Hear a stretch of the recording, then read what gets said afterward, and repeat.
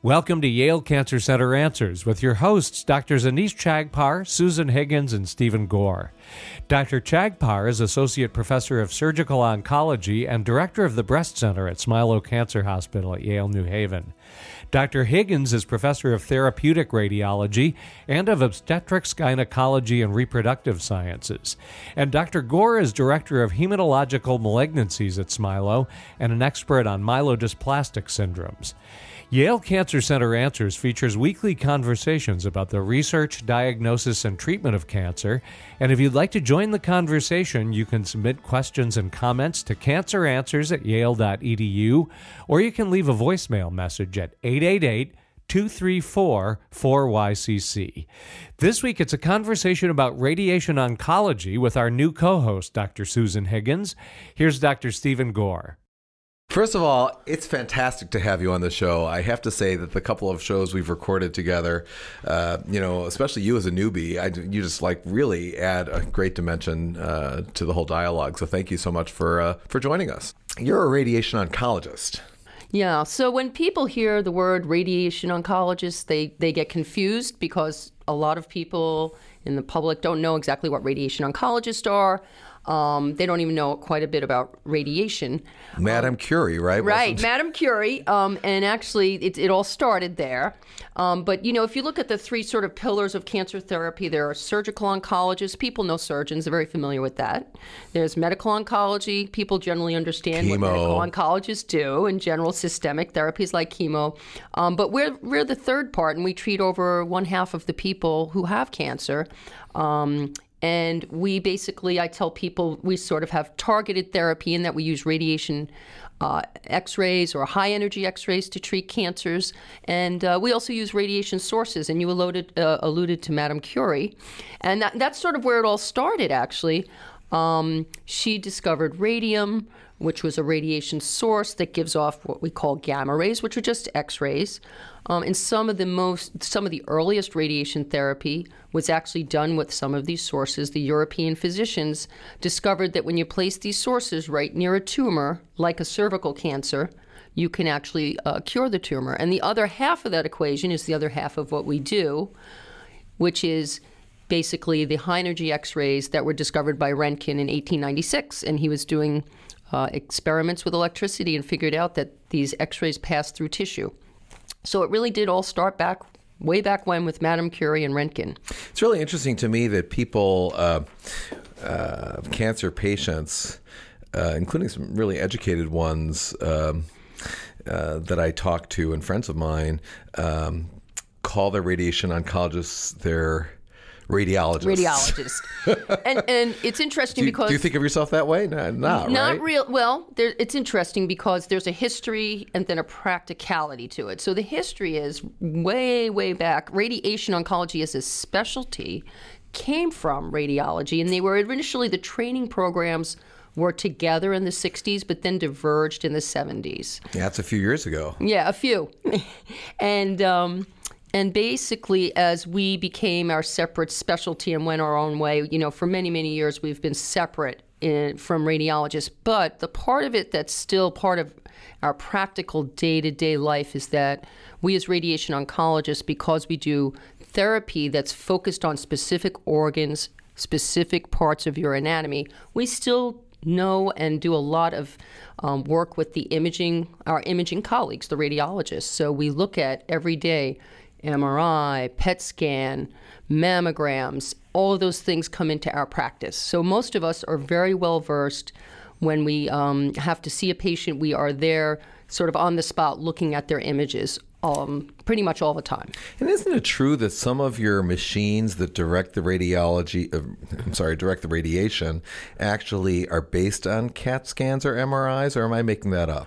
No, so, the current trend now is to use a lot of imaging to guide our therapy and even to use that imaging real time when we're doing the therapy. So we have people that come in for treatment and we have a treatment plan and we have exact measurements of their anatomy, where their tumor is, and we can use some of the imaging while they're on the table being treated to guide our therapy, which makes it even more precise and effective.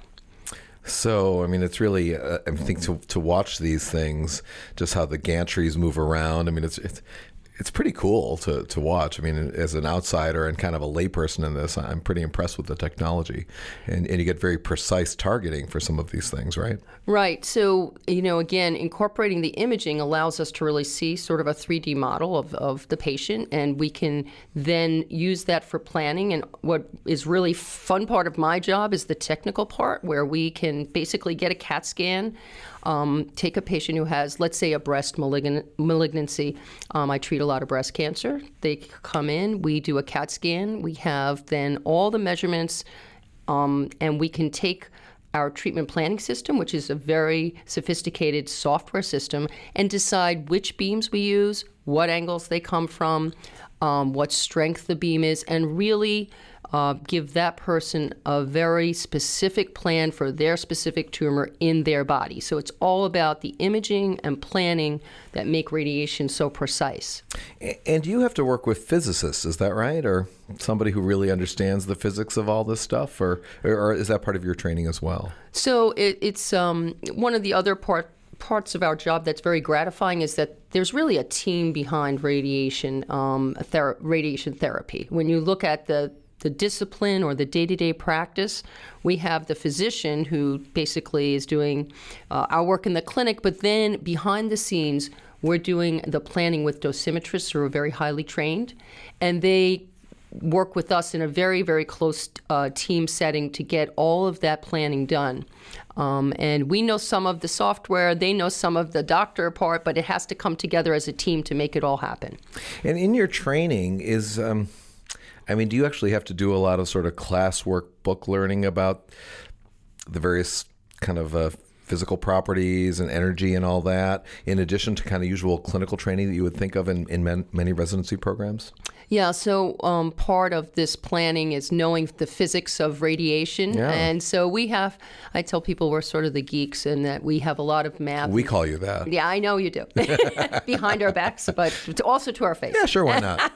But basically, we have a lot of training in math and physics, and our written boards especially are very heavy on that because that's the fundamental science that is underneath all of what we do. Yeah, it's amazing. And how do you choose, you've got these different kind of radiation sources and machines, and how do you select the modality that's appropriate for a particular kind of tumor? Does it depend on where it is or what the intent is, if it's curative or not curative? Or Right. So, I guess the paradigm we use is, respect what we call normal tissue tolerance, meaning each organ in the body can only tolerate so much radiation to a certain percentage of that organ while trying to treat the cancer. So what we're always doing is, in our minds as clinicians, we're coming up with a plan of what type of radiation we're going to use, how we're going to direct it to the target, meaning the tumor, and basically choosing with that planning system how to mold or shape the beams so that we avoid the normal organs.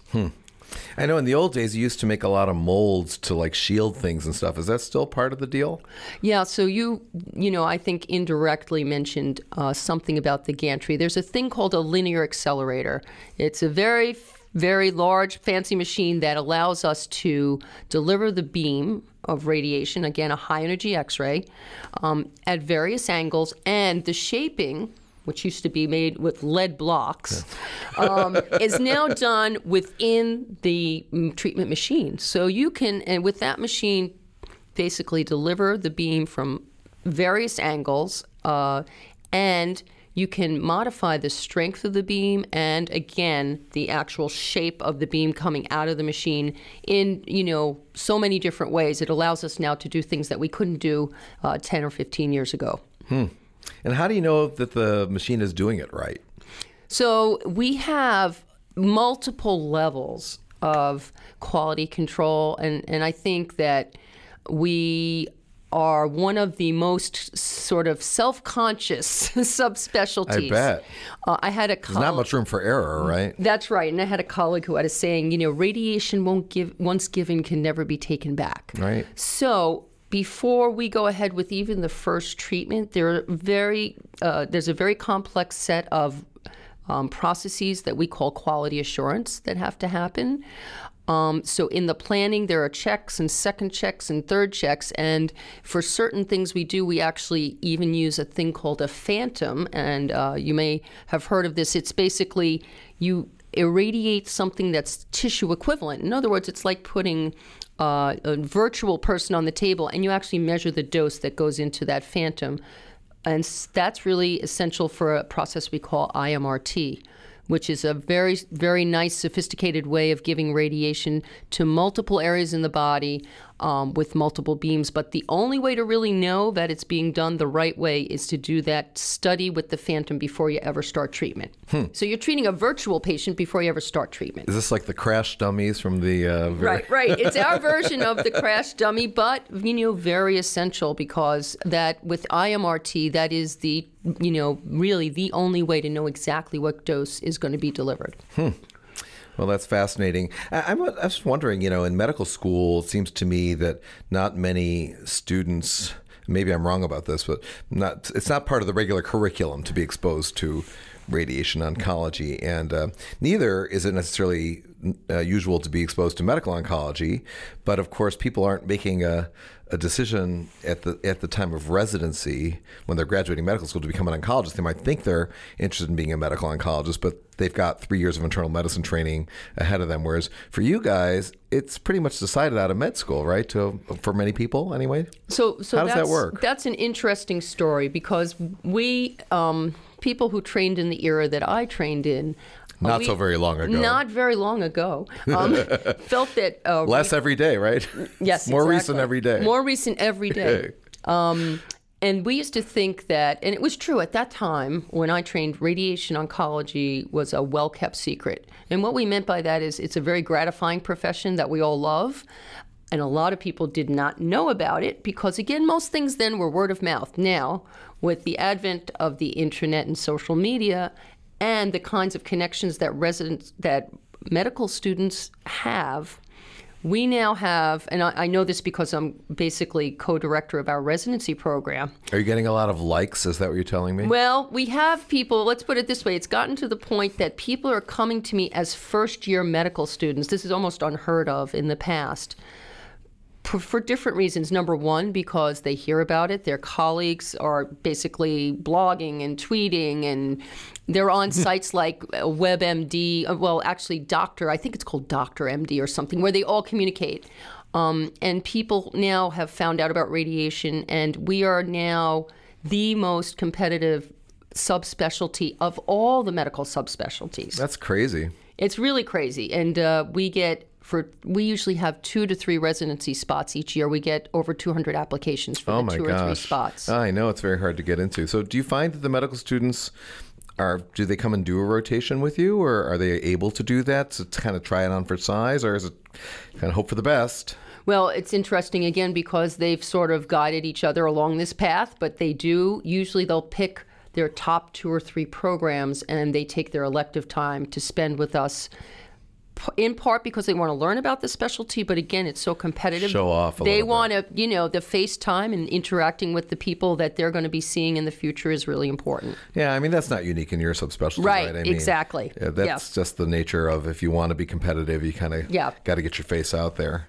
Well, that's really... it's a very fascinating area, and one that I deeply respect. And we've got a lot more to talk about, but it's already time to take a short break for a medical minute. So let's do that, and I hope the audience will please stay tuned to learn more information about radiation oncology with my co-host, Dr. Susan Higgins. The American Cancer Society estimates that there will be 75,000 new cases of melanoma in the U.S. this year, with over 1,000 of these patients living in Connecticut. While melanoma accounts for only about 4% of skin cancer cases, it causes the most skin cancer deaths. Early detection is the key, and when detected early, melanoma is easily treated and highly curable. Clinical trials are currently underway at federally designated comprehensive cancer centers, such as Yale Cancer Center and at Smilow Cancer Hospital at Yale New Haven, to test innovative new treatments for melanoma. The goal of the Specialized Programs of Research Excellence, SPORE, in Skin Cancer grant is to better understand the biology of skin cancer with a focus on discovering targets that will lead to improved diagnosis and treatment. This has been a Medical Minute brought to you as a public service by Yale Cancer Center and Smilow Cancer Hospital at Yale, New Haven. More information is available at yalecancercenter.org. You're listening to WNPR, Connecticut's public media source for news and ideas. Welcome back to Yale Cancer Center Answers. This is Dr. Stephen Gore, and I'm here with my new co-host and guest tonight, Dr. Susan Higgins. We're talking about radiation oncology. Susan, I think one of the things that I hear a lot from patients when I tell them that, gee, we're going to have the radiation doctors come give an opinion about whether radiation might be an important part or a helpful part of your therapy. People seem to worry a lot about side effects, and I don't know if it's from the bad old days, but can you speak to that? I mean, is radiation very toxic to patients?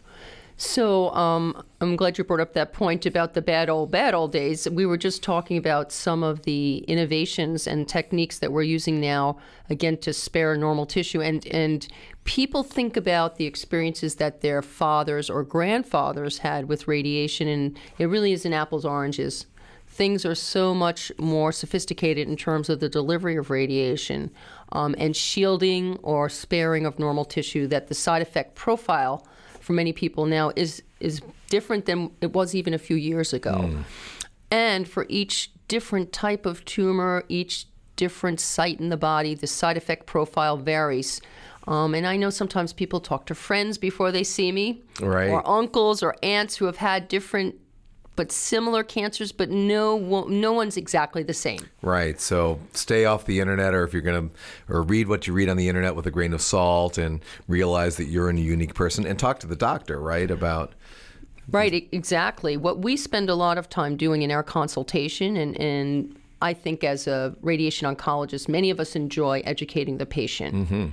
Because it takes away a lot of the fear and myths that surround the word radiation. People are very fearful of that word and what it implies. Right. So we can use that time during our consultation to basically discuss the treatment plan, but then also discuss side effects and the support measures. There are always side effects, but again, our team of nurses, nutritionists, we're all here to take care of those side effects. And just like in medical oncology, we have a lot more things to manage side effects with chemo, same thing with radiation. Sure, and you've got particular staff who are so familiar with radiation patients, right? Your nurses and right, even the therapists who work at the machine. Right, I'm sure they've got a lot of experience as well. Do they see the patients? I guess they see the patients as they're being treated day after day, right? Right, and that, again, is a great part of the team concept. As my patients are going through treatment, we're having our therapists, many of whom have 20 years of doing radiation therapy. They're way older than you. Yeah, that's exactly right. They basically see or can anticipate some of the things that are going to happen, again, because we're very familiar. The side effects are very predictable, and they're our first line of defense. They may call me and say, Mrs. Smith, her skin's looking a little red, and then we immediately address those things. The nurses are the next level, and then I also see my patients, like every radiation oncologist, at least once a week. So, and it's an interesting thing because many people that come into a treatment center and are with us for 5 weeks really enjoy that support system that they have, which, again, the therapists, the nurses, the nutritionists, the physician, they're seeing us actually very frequently. So there's, a very nice support system for them. Yeah, that's great. Are there certain cancers that are particularly in which or for which radiation is particularly useful? I'm sure there must be, right? Yeah, if you look at any radiation oncology center, the most common cancers that we play a big role in treating are breast, prostate, lung cancer, and then there's the usual smattering of sort of patients with head and neck cancer and other less common cancers. But I treat breast cancer patients and patients with gynecologic malignancies, and radiation plays a very large role in both of those diseases. So we can discuss that a little bit. We wanted to discuss breast cancer a little bit, and I think that is an area where we're making a lot of improvements and great strides towards actually reducing the number of people who get radiation. Is that right? Because we're finding that certain subsets of patients, including women over 70, may do fine with some hormonal therapy and a lumpectomy and not even need the next step. So I think in terms of breast cancer, we're actually really refining who needs, who doesn't need, and also how much they need. And I understand that for certain gynecological malignancies, there's different ways you can give radiation as well, and sometimes I think they do intravaginal radiation. I'm not sure if that's still true versus external beam. Right. So radiation plays a large role in many gynecologic, the management of gynecologic cancers, but especially cervical cancer. Mm-hmm. And this is something that has about a 50-year history. Radiation given as external beam radiation over several weeks, again, the X-ray type, plus the internal treatments, which are like the radium seeds that Madame Curie basically discovered many years ago. This similar process is still used. We're putting radiation seeds right near the cancer, and with radiation you can cure a large majority of the patients with cervical cancer. Of course, we hope that all the young kids are getting the vaccine against human papillomavirus, so that we'll have less and less cervical cancer. Yes, that's right. And I think that wave of people who have the vaccine and the incidence of cervical cancer basically being reduced by that process is coming, but it's not quite here yet. Right, so we're still dealing with people who grew up in the wild 60s and that's right. Got around a little bit. That's right. And so, in head and neck cancer and GYN cancer, we're seeing a lot of HPV-related cancers. And, some of them are not found early because people in certain regions of the country don't have access to health care. So That's changing, right, with Obamacare. And we're seeing more people coming in, but it's still it's interesting because I've been treating patients for 20 years, and it's not where I would like it to be. I think we still have a lot of improvement in that arena, which is healthcare access. Yeah. So, Susan, let's say I'm a patient with a newly diagnosed cancer. I mean, how would I know that I should call you? I mean, how would I guess that maybe radiation should be part of? I'm kind of lost. I just don't know. How do I navigate this? So when you get a diagnosis, you're usually introduced to a medical oncologist. I tell people, if we're a baseball team, the medical oncologist is sort of like the manager, and he's going to put together the lineup. So when he needs me to give a consultation or consider radiation, I tell them it's like the pitcher coming out of the bullpen. So I come out of the bullpen, and when he asks me if I'm going to give treatment, we see each other for 6 weeks or so. Again, we do the consultation, determine whether you need radiation and how much of it, how many weeks. But then you actually go back to your medical oncologist after that, because again, he's the manager, and he sends you to all the specialists that you need to see, and really pulls it all together. And in some tumor types, this will sometimes happen all at the same time, or in a multidisciplinary kind of clinic. Do you participate in those? Yeah, so, again, we feel that the state-of-the-art management of most of these malignancies is in a multidisciplinary setting where we have a tumor board. And, for example, at Breast Tumor Board, we have our breast surgeons, our medical oncologists, the radiation oncologist, and pathologist and radiologist. We actually, again, have a team where we can actually take each patient's case, review it, and everyone can basically come up with a game plan for that patient's care, which is going to be relatively comprehensive. We'll talk about the surgery they need. We'll talk about whether or not they need chemotherapy and whether or not they need radiation therapy. And usually our medical oncology colleagues are at those meetings, and we all participate in that process. And does that get recorded and put into the patient's chart somehow, or how does that work? So again, most of the time there's a point person that presents the case, and then we'll take that information back to the patient the next week during consultation and say, we discussed your case last week, we all think you need, and then they'll outline the management plan. So for example, for someone with breast cancer, they may say, you need a lumpectomy, and then you need to see the radiation oncologist, and then come back to see me, meaning the medical oncologist. And as part of the multidisciplinary plan, whether you're going to use external beam or implant radiation seeds, as you call them. I guess you call that brachytherapy, right? Right. We call that brachytherapy in one of the settings where, again, we spoke about using it in the for the gynecologic cancers. In that situation, I'm working with gynecologic oncologists, and we have a tumor board, and we'll discuss all those things. And when it comes down to the specifics of the treatment plan, I'll be working out whether you get the implant or not. But in general, my gynecologic oncology colleagues know a lot about radiation, and they have a very good sense of what we'll be recommending. And again, we're putting together the team's game plan. Do you actually have to go into the operating room to insert these things? Yeah, so that procedure of inserting the seeds has been done traditionally in the operating room, but now we have a brachytherapy suite, or sort of mini operating room in our department where we can do these procedures for an outpatient basis, which is much more convenient for the patient. They don't have to be in a hospital bed. And instead of staying in a hospital bed for 2 days, they come over the course of a week or 2 or 3 for individual treatments, usually 5 or 6. And are the seeds left inside the patient, or are they removed, or does that depend on the actual setting? So in this case, the radiation seed is delivered by a machine, and the machine will basically allow us to be able to treat the patient for whatever time frame, usually 20 to 30 minutes. Oh, I see. And then the actual applicator is removed, and the seed never touches the patient. It actually goes into an applicator. So the process entails putting a device in the uterus, in the vaginal canal, so that we can deliver the sources into that. I tell people it's like a little sort of conduit or straw, and the radiation seed goes inside of that, but never touches the patient. Well, things have really changed in the 25 years since I branched off into hematologic malignancy.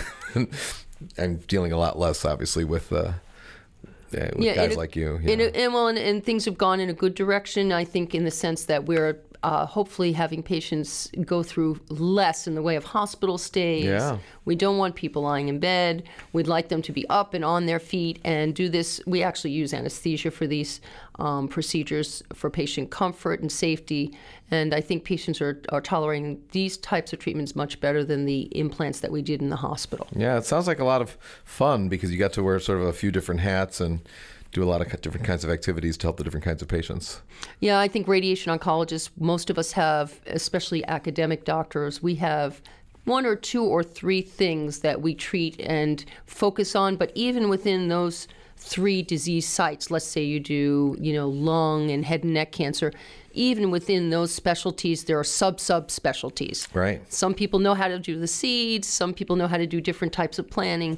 So we get to wear a lot of different hats. Yeah, that's cool. Now, you were telling me offline that you're studying some new ways to reduce toxicity from radiation. You want to speak about that a little bit? Yeah, so again, one of our challenges as the radiation oncologist is get enough dose into the tumor to kill the tumor cells while sparing normal tissues. And I have actually a compound that we're running a trial with, a compound called KD018, and it's actually a standardized herbal compound. And so far, it's proven to be non-toxic, and we've used this in gastrointestinal cancers. And there's actually a little bit of history behind this. Our medical oncologists have used this with chemotherapy when treating different GI cancers. What we call GI cancers are colon, rectal, stomach. And what we're finding is that it protects the normal tissue, meaning the lining of your bowel. And that's very exciting because we don't have that many tools in our toolbox that are non-toxic, right? And don't interfere with the cancer therapy, but yet treat allow us to treat the tumor cells effectively. We did a very nice study with my colleague Sally Rockwell, and we were able to show this in actually a nice mouse model where we irradiated their abdomen. And we looked at the mice who got the KD018 and the mice who did not, and we were actually able to see by taking really slides of their GI tract, of their bowel, and see how nice and healthy the cells were when you gave this agent, the KD018, and how the cells in the mice who got the radiation without it were not as healthy. Well, it'll be incredible if that works out.